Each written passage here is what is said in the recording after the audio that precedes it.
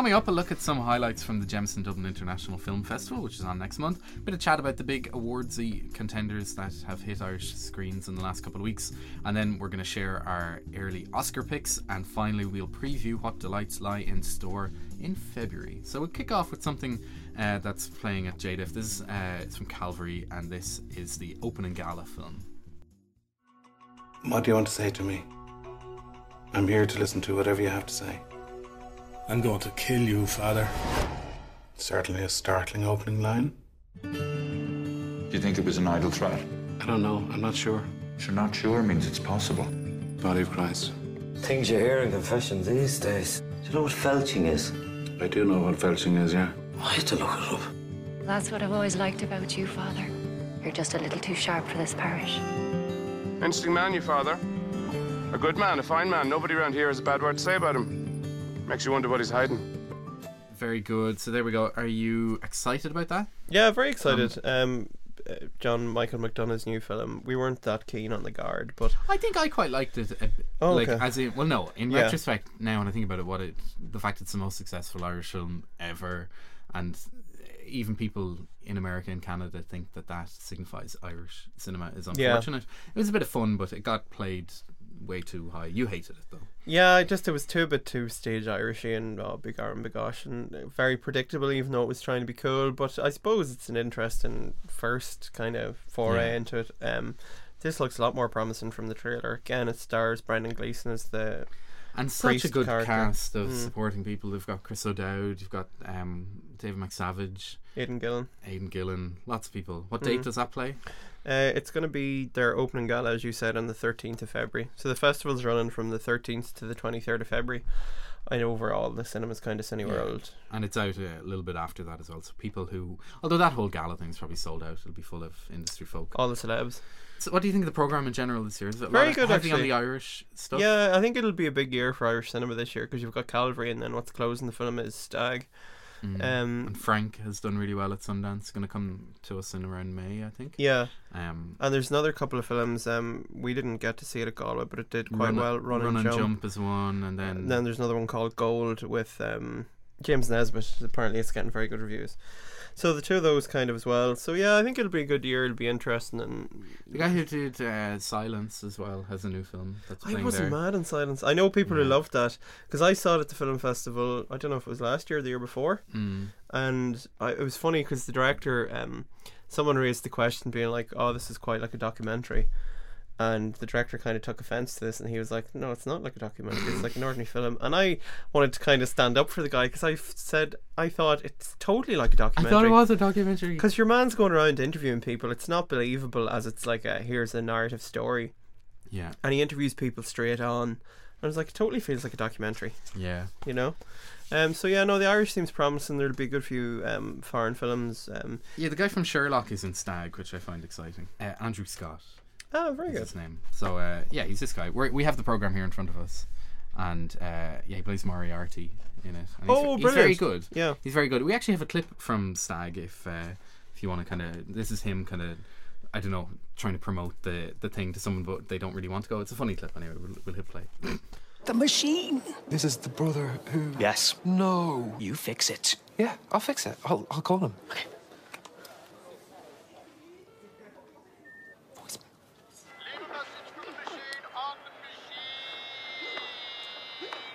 Hi, this is Davin. I'm a friend of Fanon's who's marrying your sister. This weekend we are embarking on a silent walking retreat with some transsexual friends of ours in the rain. You can call me back if you want, but it will be just as I say, wet and silent and boring and weird. Okay? Bye. Keep me posted. Very good. And then also, I think one of the most exciting ones, probably the biggest name playing the whole thing, is the new Wes Anderson film, playing only a couple of days after it debuts at Berlin.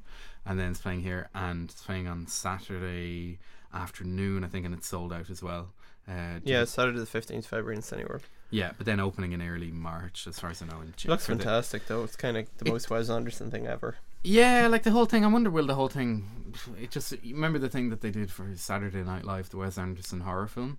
You just wonder at what point he can stop being not a parody of himself, but you wonder will we get to the point where something's too Wes Anderson? I don't think so, because I wondered that about Moonrise I think once Kingdom. you like him, you're fine. It's grand. But if you don't, you will constantly go back to that being like, oh, he's doing this, and where it really seemed to turn people against him was for Fantastic Mr. Fox, because I think people had kind of real childhood love of that and just hated that he had transformed it into some kind of melancholic, misanthropic kind of musing type thing. I thought it was brilliant, but I suppose as a kids film you might be like, what's going on I don't think he's going to surprise anyone, so if you like him you're going to like this, and if you have problems with him you're not going to like it. Another one that caught my eye is The Double, the Richard Ayoade one, which it's based on one of these what is it, the Franz Kafka thing with Jesse Eisenberg, and he meets his double in real life and kind of freaks out. I think he's going to be there as well they're going to show he's going to turn up and give a bit of a talk. Excellent. And will Chris O'Dowd be there as well? I don't know. Do an IT Crowd reunion. Although we had the reunion a couple of months ago and it was good. I saw Richard Ayoade in the toilet, you know that? Yes. I've talked about this before. Nigel's claim to fame. It's my brief claim to fame, exchanging eye contact in a bathroom one time.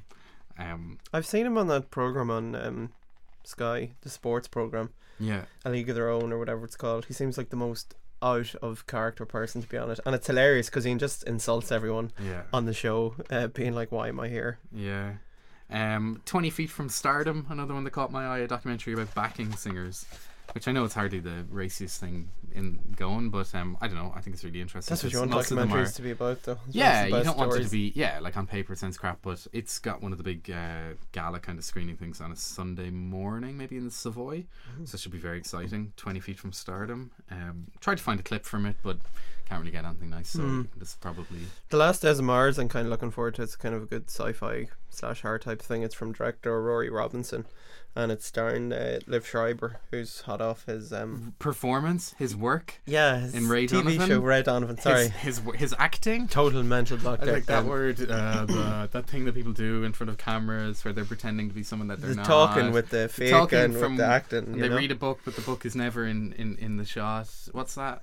Scripts. So it's getting recorded medium theater kind of reviews, but I think it could be interesting. I haven't seen a good sci-fi in a while, and it's kind of drawing comparisons to Moon and stuff like that. It's interesting because it's got such an Irish connection. Like most of the Irish films, even the ones we've talked about, we're very good at drama, but when you talk about anything, we got Citadel, thank you. Producer Colin here hopping in. He is listening. We always wonder, does he ever tune in? Citadel, which was great because it was an Irish film, but it wasn't kind of about diddly-eyiness or anything contemporary, like, gritty Dublin life. It was actually something that was just kind of a little bit out there and kind of different. So that was fun. Most of the films we said, but might have kind of sometimes the director at it as well. I suppose two of the biggest names that are going to be present are Richard Dreyfuss is going to be here to collect a Volta presentation. It's an award that the film festival does. He's also going to take part in a Q&A after the Jameson Cult Film Club, which is Jaws. Do you think Richard Dreyfuss is going to watch that film? He's going to go and have dinner and then show up and... Yeah, he might be there at the start, then disappear and then come back. Because in my head, I thought he hated Jaws just by his piranha cameo at the start. Have they told him that he is the centerpiece of this Jaws thing? Yeah, it'd be brilliant though, it'd be fantastic. So you can't buy tickets for that, it's only on the Jameson Cult Film Club website. Yeah, so if you kind of follow them on Twitter and kind of sign up and try and say the right things, hopefully win tickets for you should be there. It's a tricky enough kind of proposition. And the other big name is Terry Gilliam is going to present his new film, The Final Theorem. The Zero Theorem. Theorem, sorry. And he's also going to be present to do a Q&A as well. So that'll be pretty good. I think it's along the lines of Brazil and 12 Monkeys. So yeah, I quite liked the last time he did that funny dystopian thing, that the Imaginarium of Dr. Parnassus. There we go. I quite liked that a lot, and everyone was like, it was a bit weird, so hopefully it'll be kind of like that. So that's it. Lots and lots and lots of stuff. We have a post on our internet space at spool.ie, where we talk about all the JDIF films, and also then don't forget that you can go to jdiff.com to see the actual program and book all your tickets. Cool. Here is a clip from a film that came out a month ago that we didn't get to talk about yet because we haven't had a podcast like this in about 6 weeks. You're gonna do this because you got no choice. You work for me. You keep changing the rules. You're getting a little power drunk. Richard, you want to tell him, Edith? You want to wake him up? Oh, no, I said we shouldn't do any of it, Irving. You know I said that. So now I support Richie. He's got vision. Do it heavy or don't do it. What does that mean? I mean, he's the one ruining America, not me. How the f*** am I ruining America? Because people just got over Watergate and Vietnam, all right? And you're gonna shit all over politicians again? Just because you want to be a big shot, get a promotion. No, I'm thinking big. All right, this is gonna be fantastic. We're doing video surveillance. I'm doing this from the feet up. You will never do it properly because you got too much government attitude to be small and sleek. I'm like the Viet Cong, man, all right? I'm in and I'm out. I was there the whole time. You don't know it, all right? That's an art of becoming somebody who people can pin their beliefs and their dreams on. So that was American Hustle. It feels a bit funny to be talking about it now because it's kind of been on the zone. They had a preview screening that I was lucky enough to see on the 18th of December. So that's about 6 weeks at this stage. But I did go and see it again then in early January, and so I've seen it twice because that's what I've been endeavouring to do with all these films. But I've only seen some of them twice. Just cause. But why not? But while sacrificing seeing everything else. American Hustle, if anyone doesn't really know, it's got Christian Bale, Amy Adams, Bradley Cooper and Jennifer Lawrence as art con people, and they're just basically conning men into investing in different things with the knowledge that they'll never get their money back, and then they decide, oh, we could actually turn this into a bigger thing. And Bradley Cooper actually does a sting job on them, and then they end up working for the FBI. Involved. But then there's a bit of a double cross and all that. And so I actually think it was really interesting when they marketed all this. It was like, oh cool, a big heist film, it's gonna be great. But I think it really works. I gave it at the time, I think maybe 4.5 out of 5. I saw it at the first time I saw it, I was like, oh, I don't know about that, and I said that to you. I was like, oh, I'm not too sure, because I don't think it did very well at that heisty thing. But then when I saw it again, I was like, I just thought it was a comedy of truly ridiculous needy people. The trailer totally plays it as a drama thriller. And obviously when they had the finished film and we're like, this is a comedy, shit, people don't go see this, we need to get people in to be like, so it's kind of, when you're watching it, you're like, oh right, this is supposed to be funny, and then it's hilarious. But if you're not aware of that, and you're watching a comedy that you think is supposed to be dramatic, you're like, is this on purpose? Maybe this is just really bad. And the amount of people I've talked to who have come out of the cinema and said, no one was laughing, like, what was the problem? Like, what do you mean it was comedy? But I was like, it was really funny.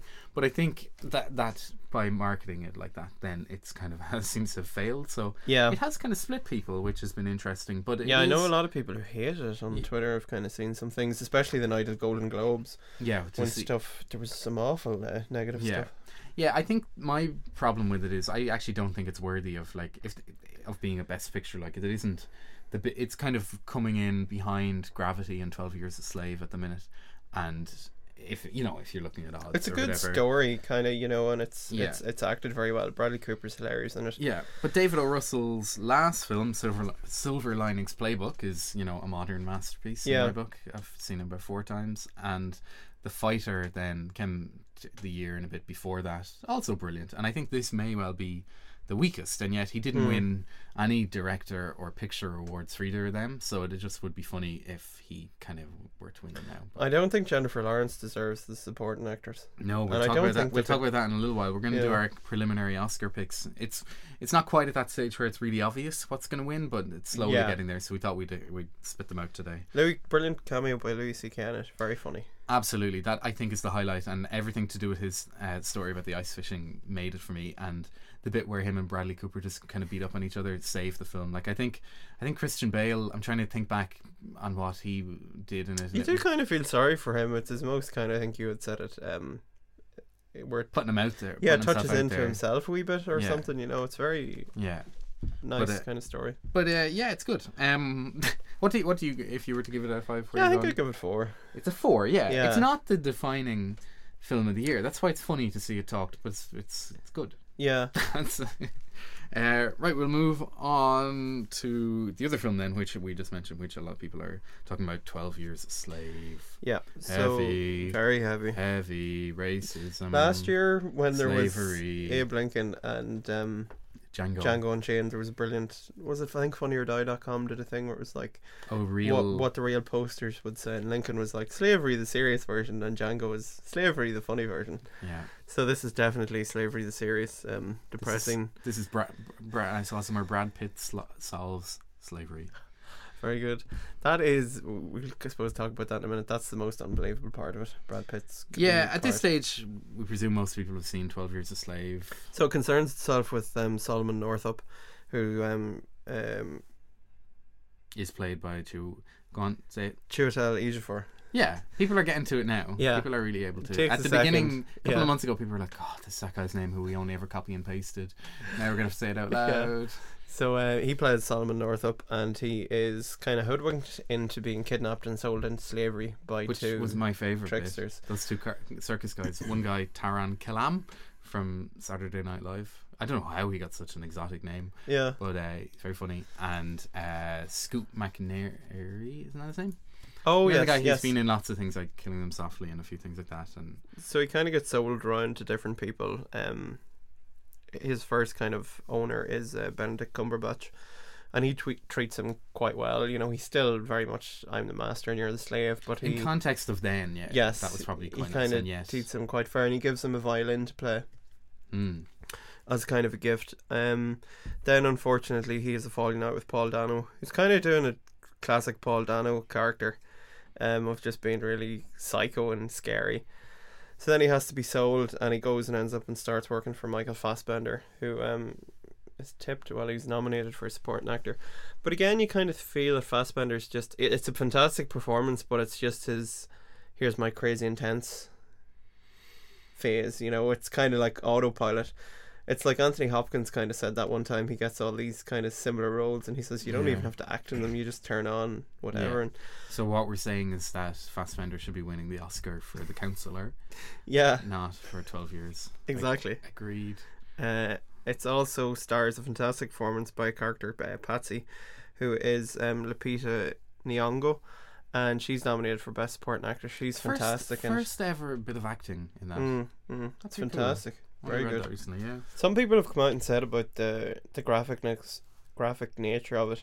Like, the worst scene is when Patsy gets whipped. It's horrendous, but I think people have a tendency, and especially American people, just want to forget about their past, and it's quite hard to just totally trivialize in your head. Like, you have this notion of slavery in your head, but until it's kind of shoved in front of your face, and it was like, this was what it was actually like, and this is what it felt like and looked like. Yeah, it'd be amazing if it went and won Best Picture and kind of got a few people in, you know, because apparently people were kind of hinting that Americans America can't handle it, they can't take it, and so that's why it's not getting as many plaudits, or, you know, isn't as maybe mightn't end up winning the Oscar, you know. Yeah, money wise it hasn't done amazingly, but no, because there's a bit as well. Brad Pitt turns up at one point, and it turns out he's a producer in the film. I think he had a big hand in getting it made, and he just has a conversation with Solomon about slavery, and kind of he's the he's the good person to Fassbender's crazy man.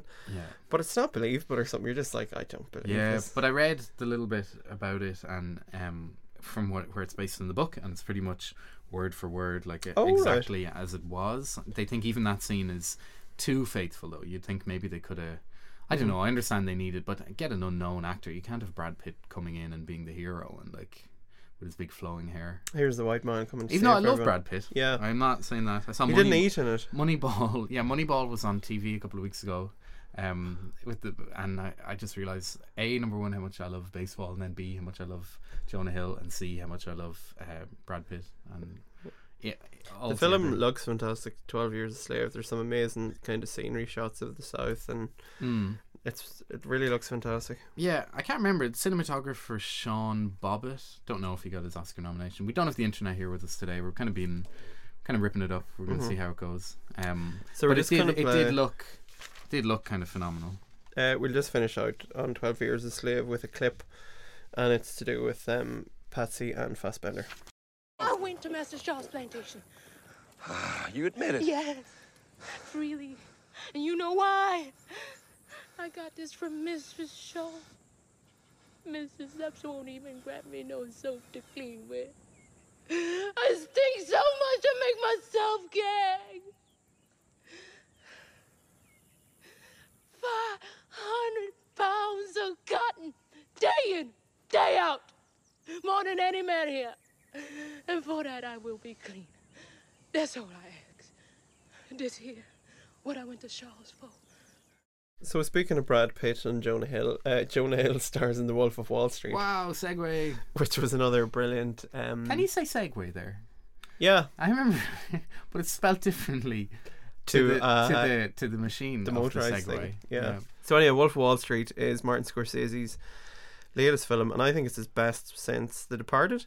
Some people are saying Don't you feel sorry for people? Like, we were chatting about Bob Dylan before this, and no one can ever just say it's his best film. Yes. Because it's always like, oh, it's probably Bob Dylan's best album since Blood on the Tracks, or since Time Out of Mind or something. Yeah. And some people are saying it's his best since Goodfellas, and I'm like, he's done good stuff after Goodfellas, you know?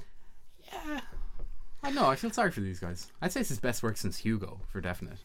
But then I do love Hugo. And Hugo is very good. Yeah. But it was his last film. Yeah. So it's basically a Leonardo DiCaprio showpiece. 179 minutes of him. And is there any scene he's not in? You were trying to think of this. I came up with one. The one where the guy from The Walking Dead and Jonah Hill's guy are at the bank handing over that briefcase. Mm-hmm. That's all I could come up with, I think. So anyway, he plays Jordan Belfort, who is a stockbroker. Starts his way up, then there's a bit of a crash. He ends up selling penny stocks with an economic Spike crash. Jones. Black Monday. Yes, was his first day of trading. So then he goes and starts working for Spike Jones, selling penny stocks, and the commission on them is huge. So he kind of builds up a repertoire doing that with his famous speech, and eventually builds a company around himself. And Let's it just take the keeps, clip with the bit which kind of makes him the man he was. I think this is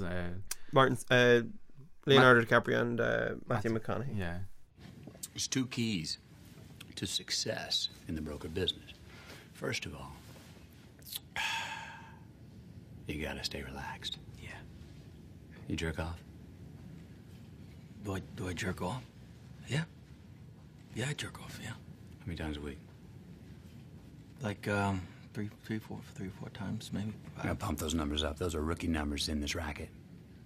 I myself, I jerk off at least twice a day. Wow. Once in the morning, right after I work out, and then once right after lunch. Really? Mm-hmm. Okay?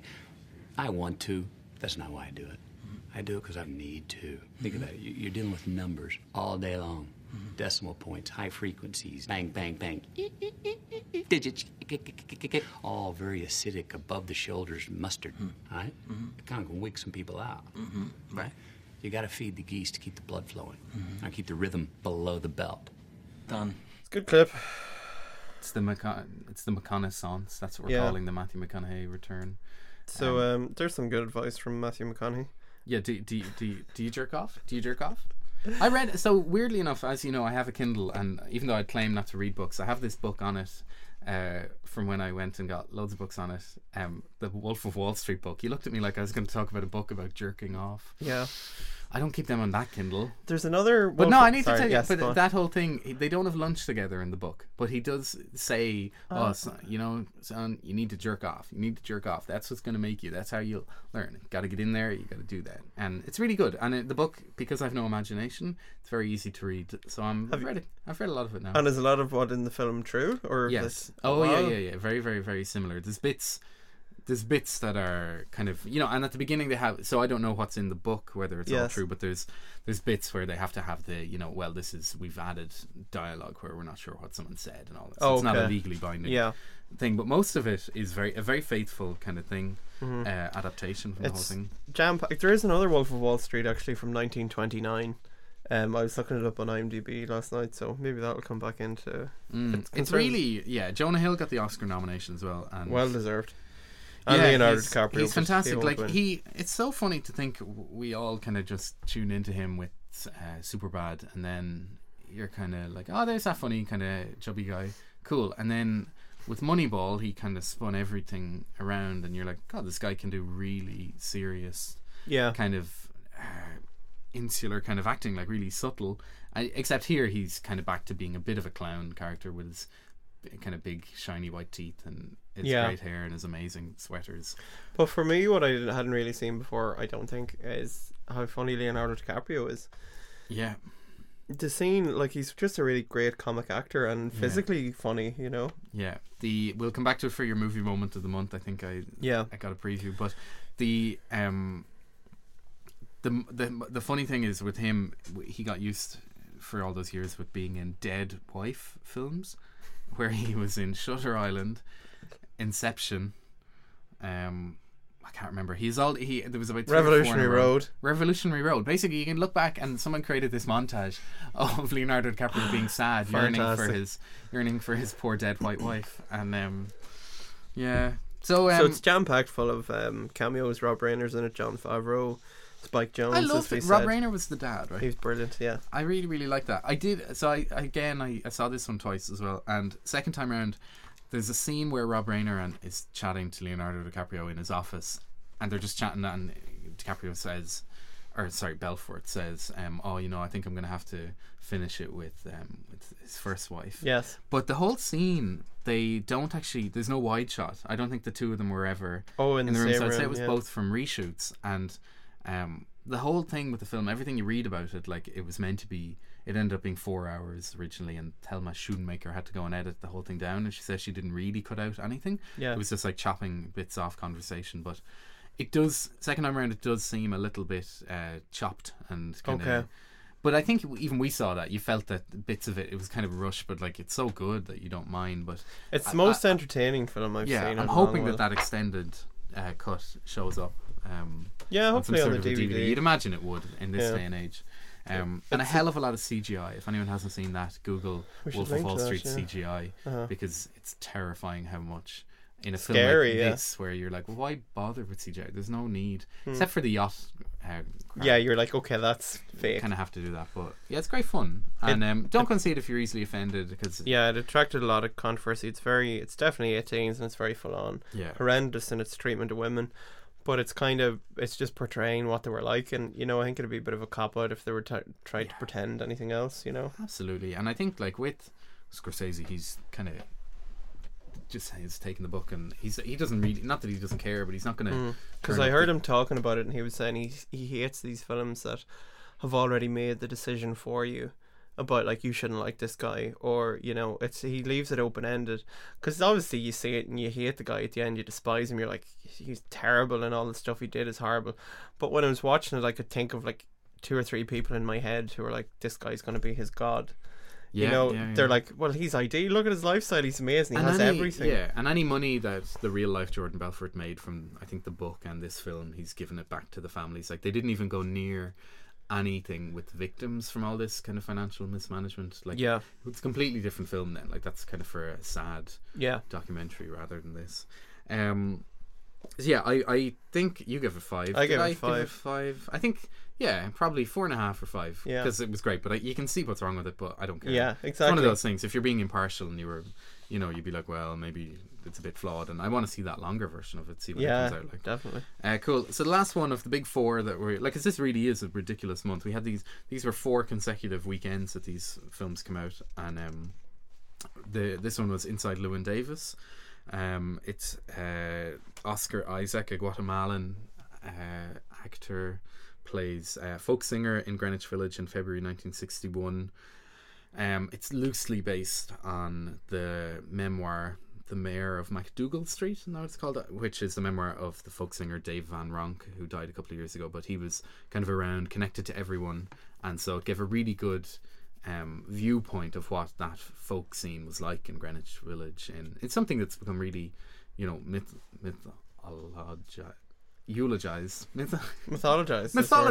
Yeah, I'm pretty sure that's a word. Sorry, I took some Quaaludes before, so it's all going to be a bit iffy. And it was a really, really awesome kind of representation of that. And the Coen brothers directed it, as I have neglected to mention. And it was really, really nice to see them getting back to kind of weird, sad, tragic. It's kind of a film about the guy who doesn't make it. Like, Dave Van Ronk was famous in his own way. He kind of eked out a bit of a living, but it's like, because the film ends and it starts kind of with Bob Dylan coming on stage. That's where he was discovered, and it was like, okay, this is where Bob Dylan discovered, but for every Bob Dylan there was like 5 or 10 other people who were just kind of like in the background, which is weird, because I think I kind of took from it something that I haven't read anywhere else, but that like Llewyn was getting onto the thing that Bob then kind of became famous for, where he was getting beyond the pop songs, he had seen that, well, yeah, you can write really dark songs, but then you just give them to these pop singers like Peter, Paul and Mary and the Byrds or whatever.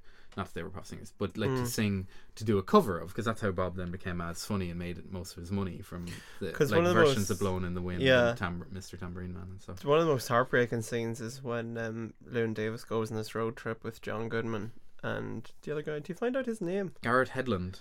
Yes, he's got an a character name in it. I don't know. Anyway, so they go on the road trip with the cat, and he goes to see this music producer. He's obviously a moneymaker guy, and he plays for a song for him, and you think, oh God, this might be it. He might make it.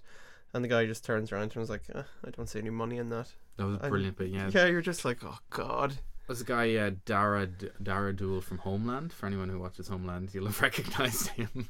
But it's a lovely bit. It finishes off the trailer where it's like, play me something from Inside Llewyn Davis. And really lovely scene. I love pretty much every musical number we get to see from beginning to end, and they recorded them on set and everything. Yes. So anything that you see like Justin Timberlake, Carey Mulligan or Oscar Isaac doing, they did on set, which is cool, from musical producer T-Bone Burnett, who is pretty much musical producer on everything, if you notice that. Yeah. Anything to do with like live music, like he was on Nashville, the TV series, Oh Brother Where Art Thou, and all that. Anyway, it's brilliant, and it got completely neglected at the Oscars. I can kind of see why, I think, though, because like too dark. It's an old school Coen Brothers film, and that it's kind of weird. There's that whole road trip that doesn't make a whole pile of sense. The John Goodman character. 15 minutes was one of my highlights. Oh, it was brilliant, yeah, but you're kind of like, what's it really saying at? Or you'd need to watch it a few times to try and get a grasp. But the whole thing with the cat, it's like an old school Coen Brothers where it's like they're not really explaining everything to you.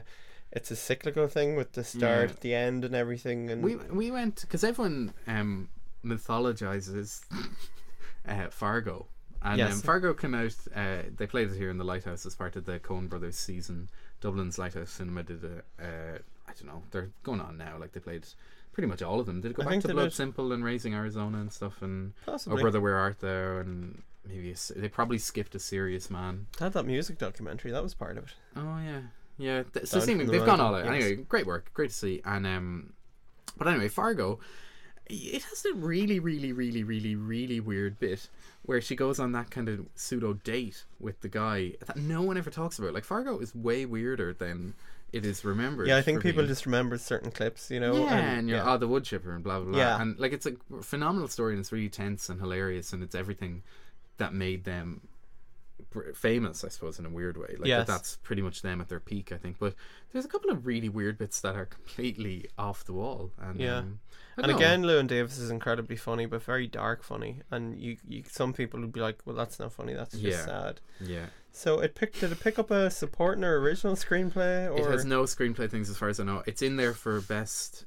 sound editing and cinematography, which I think is really bad because it looked all like an Instagram thing. But actually, like, if you watch it, Keanu, there's a wee making of thing, and what they wanted was the kind of colours of Freewheelin' Bob Dylan. That's kind of what they wanted, and I think they kind of got that. I know what you mean. It kind of does seem looked like even a bit blurry. Like, they went a bit crazy in post-production. I suppose that's something to do with the... Yeah, they've kind of totally got rid of the sides, or it's just really focusing in on the characters. The background is very... It's just Instagram. But it's great. You get used to that. It's kind of like when you go to see The Hobbit or something, when it takes about 10 minutes to work out that this is what it's going to look like, and then you just fall into the world. So we'll close out this January look back. Although, actually, no. Well, yeah, we will. With a little clip. And this is where Llewyn is visiting the Gorfines, who are a couple who we don't know a whole lot about. And then slowly it's kind of revealed that they might be related to to Llewyn's former musical partner. And which I thought was really well done. I think in my head it was like, oh, they're his parents. Yeah, it has to be his parents. Yeah. Or certainly benefactors or something. I'd say parents, though. And so they're playing Fare Thee Well, which is also known as Dink's song, but we'll see how it goes. While I'm getting my silver tone, you get to play it if and only if you sing. Right, yeah, okay. I can tell this is one of those things where I keep saying no and you think I'm just asking you to beg more. Yeah, that's right. Right, well, look, I'm not a trained poodle. I thought singing was a joyous expression of the soul. Yeah. All right. This one's early. Joe should like it.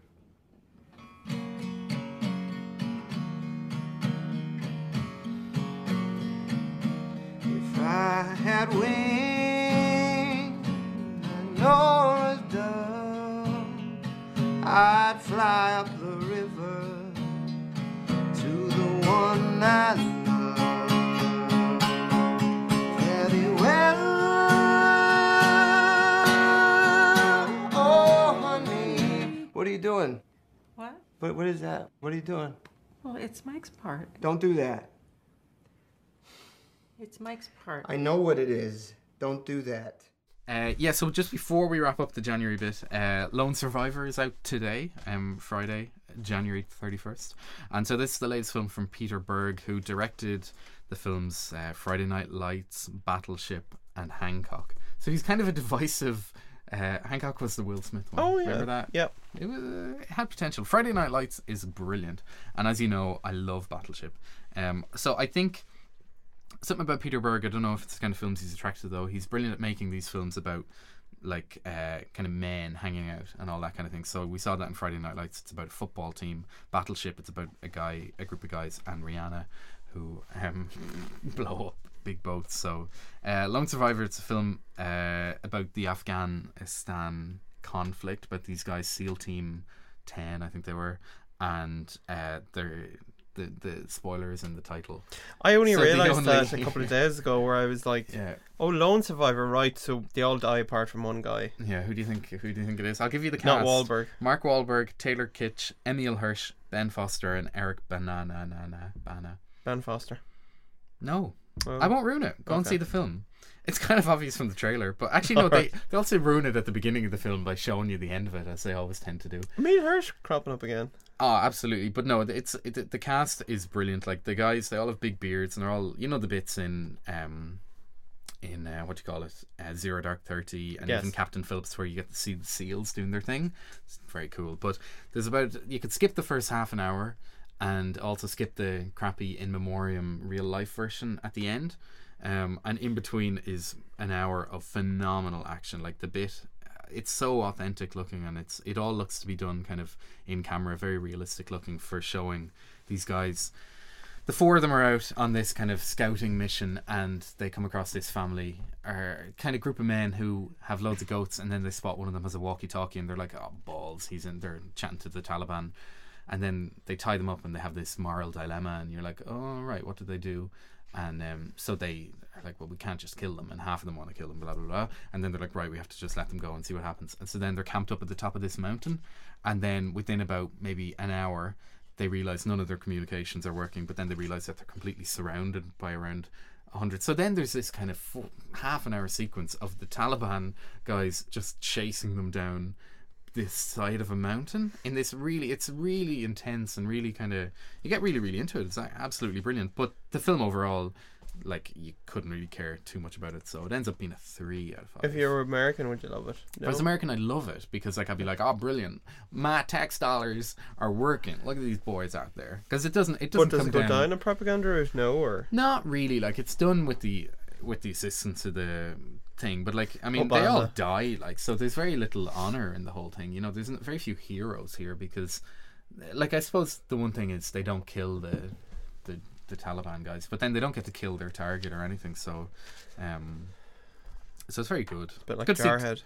Yeah, but good to see Taylor Kitsch as well, though, because he was in those 2 Turkey films a couple of years ago, John Carter and Battleship, so he'll eventually make it. And the Bang Bang Club, the film about that South African John Carter, was it? No, Kevin Carter. That's so weird. He was in a film called John Carter, and then he played Kevin Carter, the South African photographer. Wow, he should play Get Carter in the remake, in the second remake. Cool. Anyway, so that wraps up January. Unless you have a movie moment of the month. I do, actually. What's your movie moment? Why can't you tell me yours? Okay, my movie moment of the month is going back to The Wolf of Wall Street, and it's throughout the film they do these sleeping tablets called, they shorten them to Ludes, and it's basically what they give housewives during the Quaaludes, 40s and 50s to keep them awake. But Or or send them sorry, to sleep. sorry, to put them to sleep. And if you hold off the urge to go to sleep, it kicks in and gives you this pretty big high. So they get these legendary ones, and they're called lemon ludes, and they take them, and of course they don't work, or so they think. End up doing about 5 or 6 of them, and then 40 minutes later they kick in, and it's about the funniest 10 minutes in the film. It's hilarious between DiCaprio and Jonah Hill. Yeah, and a great visual gag with a drive home and his car. Yeah. That was very funny. Very good. Yeah, mine is from All Is Lost, which I think it came out actually on like St. Stephen's Day, but we haven't been here in a while. You haven't got to see this yet because it again got next to no push. Came out in that quiet couple of days after Christmas.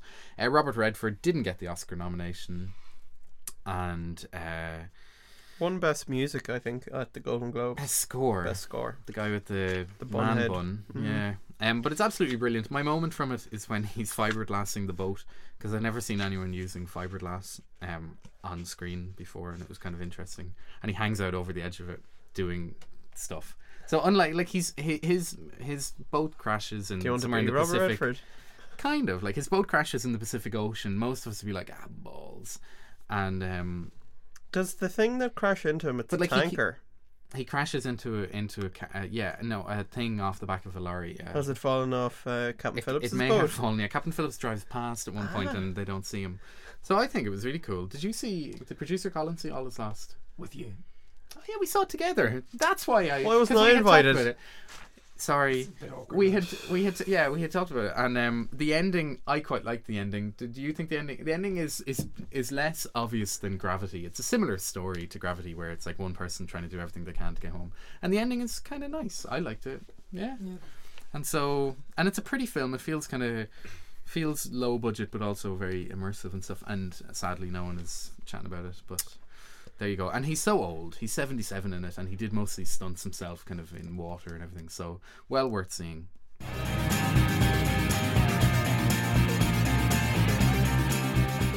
Alright, part 3. So we're quickly going to run down what we think is going to win the Oscars. So every year, Pork and I and a couple of our friends, we enter an Oscar pool, if you like, where we pick what wins maybe the 10 or 12 top categories. And every year, by the Friday or Saturday, the Oscars, it becomes a bit like pretty obvious. About 9 of the 12. Yeah, there's about 2 that are a bit up in the air. Like this year, there's a few that it's a bit Could more go open. either way. I'm always love the Oscars because at the start I'm like, this could win or that could win, Yeah. and then as it comes close to the time, I was like, that's gonna win. And next month we're gonna have a ridiculously Oscar focused In-depth. podcast where It'll be it should be very stats and exciting. charts. They're on the 2nd of March. It's a Sunday. I'm really struggling without the internet here. I'm actually pulling facts out of my brain. 2nd of March. That is a Sunday, isn't it? Yeah, because the 3rd is the Monday. There you go. Yep. Yeah. And so we will be publishing on 26th or 27th of February, and we'll have lots of lowdown. We'll help you win your Oscar Mhm. pool. But anyway, let's shout about. We're just going to call out film. You go. Gravity. Ooh, 12 Years a Slave. Director. Alfonso Cuarón. Oh, you're gone for that. I've gone for Alfonso Cuarón as well. Yeah. Actor. McConaughey. I've gone for McConaughey as well. Actress, I have Kate Blanchett. Same. Jared Leto, supporting actor. Yeah, but I want Jonah Hill to win. But yeah, I've This gone isn't for Jared want, Leto. this is Yeah. think. So now, supporting actors. I have Jennifer Lawrence. No, I have from 12 Years a Slave, Lupita Nyong'o. Yep. The song, we talked about this before, we do differ on this. It's definitely going to be Let It Go from Frozen. Yeah, I looked at the stats for that and it really seems like it is, but I'm going to go with you two. But stats for if Bookies. this was the Grammys, Yeah. it might win, but this is who votes for song, and everyone wants U2 to go, and they won the Golden Globe, so I think you two will win. yeah. So, and I've gone for Let It Go. Original screenplay, American Hustle. Oh, I've gone for Spike Jonze, Her, Yeah. which we'll be talking about in a few minutes. Adapted screenplay, I have, I think it's John Ridley. I'm not sure. 12 Years a Slave. Same. Is it John Ridley? Don't know who wrote it. Don't know. Who cares? Yeah. Foreign film, The Great Beauty. Yeah, although I want The Hunt to win. Yeah, and I want the Broken Circle Breakdown to win. There you go. Yeah, you see, I just think I actually at the moment would like The Wolf of Wall Street to win Best Film because it's the most entertaining. Probably isn't the best film, it won't win. Really didn't like Gravity, and I think they won't split maybe film director, so that they'll do a double. They'll either give it to 12 Years and Steve McQueen, or I think it's Gravity a bit of a cop and out to give each of them won. Like, I suppose in mine, American Hustle isn't winning anything apart from supporting actress. But anyway, I don't think they can give it to her 2 years in a row. America's Sweetheart. Just as a January throwback, I saw recently we're gonna have to splice this in. God. August Osage County, and it's actually very good. I quite liked it, reminiscent of Who's Afraid of Virginia Woolf, plays like that. And I actually liked Meryl Streep in it, so I wouldn't mind if she won Best Actress, but I think Cate Blanchett's pretty much got that sewn up. Yeah, I haven't got to see it just yet, but I intend to. Yeah, she does. It's a bit sad that Cate Blanchett had it sewn up last September. Like, I mean, be gas if it actually spun around. Anyway, I guess coming up in February, as you know, on the first day of every month, so 1st of February, we'll have a proper preview and we'll have listings that you all can, share and tweet and blah blah blah. But the film that I've picked, even though there's a couple of actual major good films, important films coming out next month, I'm picking RoboCop. I'll tell you why. The RoboCop remake has an actor who I absolutely love, Joel Kinnaman. He's in The Killing, and then he's in this Danish action series called Easy Money. There's 3 of them, which no one really knows about. And I've seen the first 2. The third one I don't think has come out yet. And then it's from a Brazilian director who... Do you remember about 10 years ago there's a film Bus 147, documentary about a bus that was like hijacked? Him. And then he directed Elite Squad 1 and 2. Do you remember those action films that people kind of talked about? So he's done them, and like Hollywood has kind of picked him up now, and like on paper, very, very promising. I know it's going to be crap, and you were saying the 12A. Yeah, it came out today. I think Scanon tweeted it that it got a 12A rating. So you're just like, why bother? Okay, it's for kids, but it's going to be really clean cut. It's going to be like the Total Recall remake. I don't remember that. You know, that was a joke. I do wonder about that, but I have high hopes. I think my expectations are low. I have high hopes because my expectations are low. Yeah, basically. Do you have a pick for the month? Yeah, Her is going to be my pick. It's the new Spike Jonze film, and it stars Joaquin Phoenix, and Scarlett Johansson is the voice of a like computer android thing who falls in love, and Joaquin Phoenix and her fall in love, and he kind of starts this relationship. So it's kind of examining that whole directed by the man who I worked out myself was involved with 3 Oscar films, and then the next day, because Spike Jonze, he obviously, his film Her has a Best Picture and a screenplay and various kind of nods for it, and then he's in Jackass, which for Best Makeup. He's actually not in it, he was cut out of it, but he produced it and it has lots to do with the Jackass people. And then he's in The Wolf of Wall Street as well, working in the manager of the penny stockbroker. But then he also did a bit of script feedback on American Hustle. Him and David O. Russell go back a long way, so he's involved in 4 films.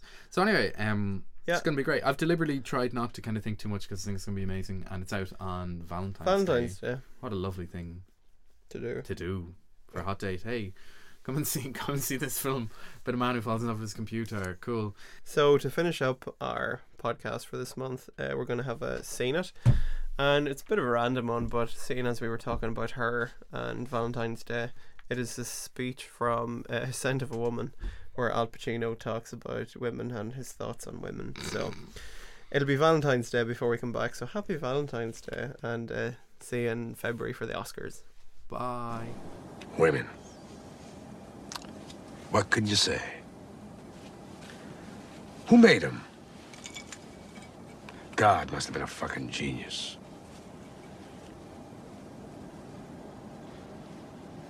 The hair. They say the hair is everything, you know. Have you ever buried your nose in a mountain of curls? Just wanted to go to sleep forever. Or lips. And when they touched yours were like that first swallow of wine after you just crossed the desert. Tits. Hooah. Big ones, little ones. Nipples staring right out at you like secret searchlights.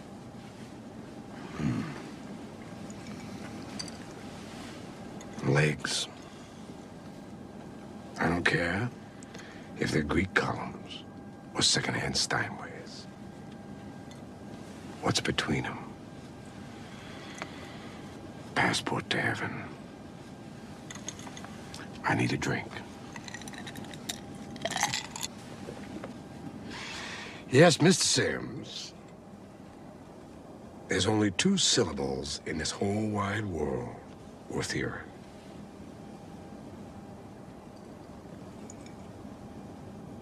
Pussy. Ah! Are you listening to me, son? I'm giving you pearls here. I guess you really like women. Oh, above all things.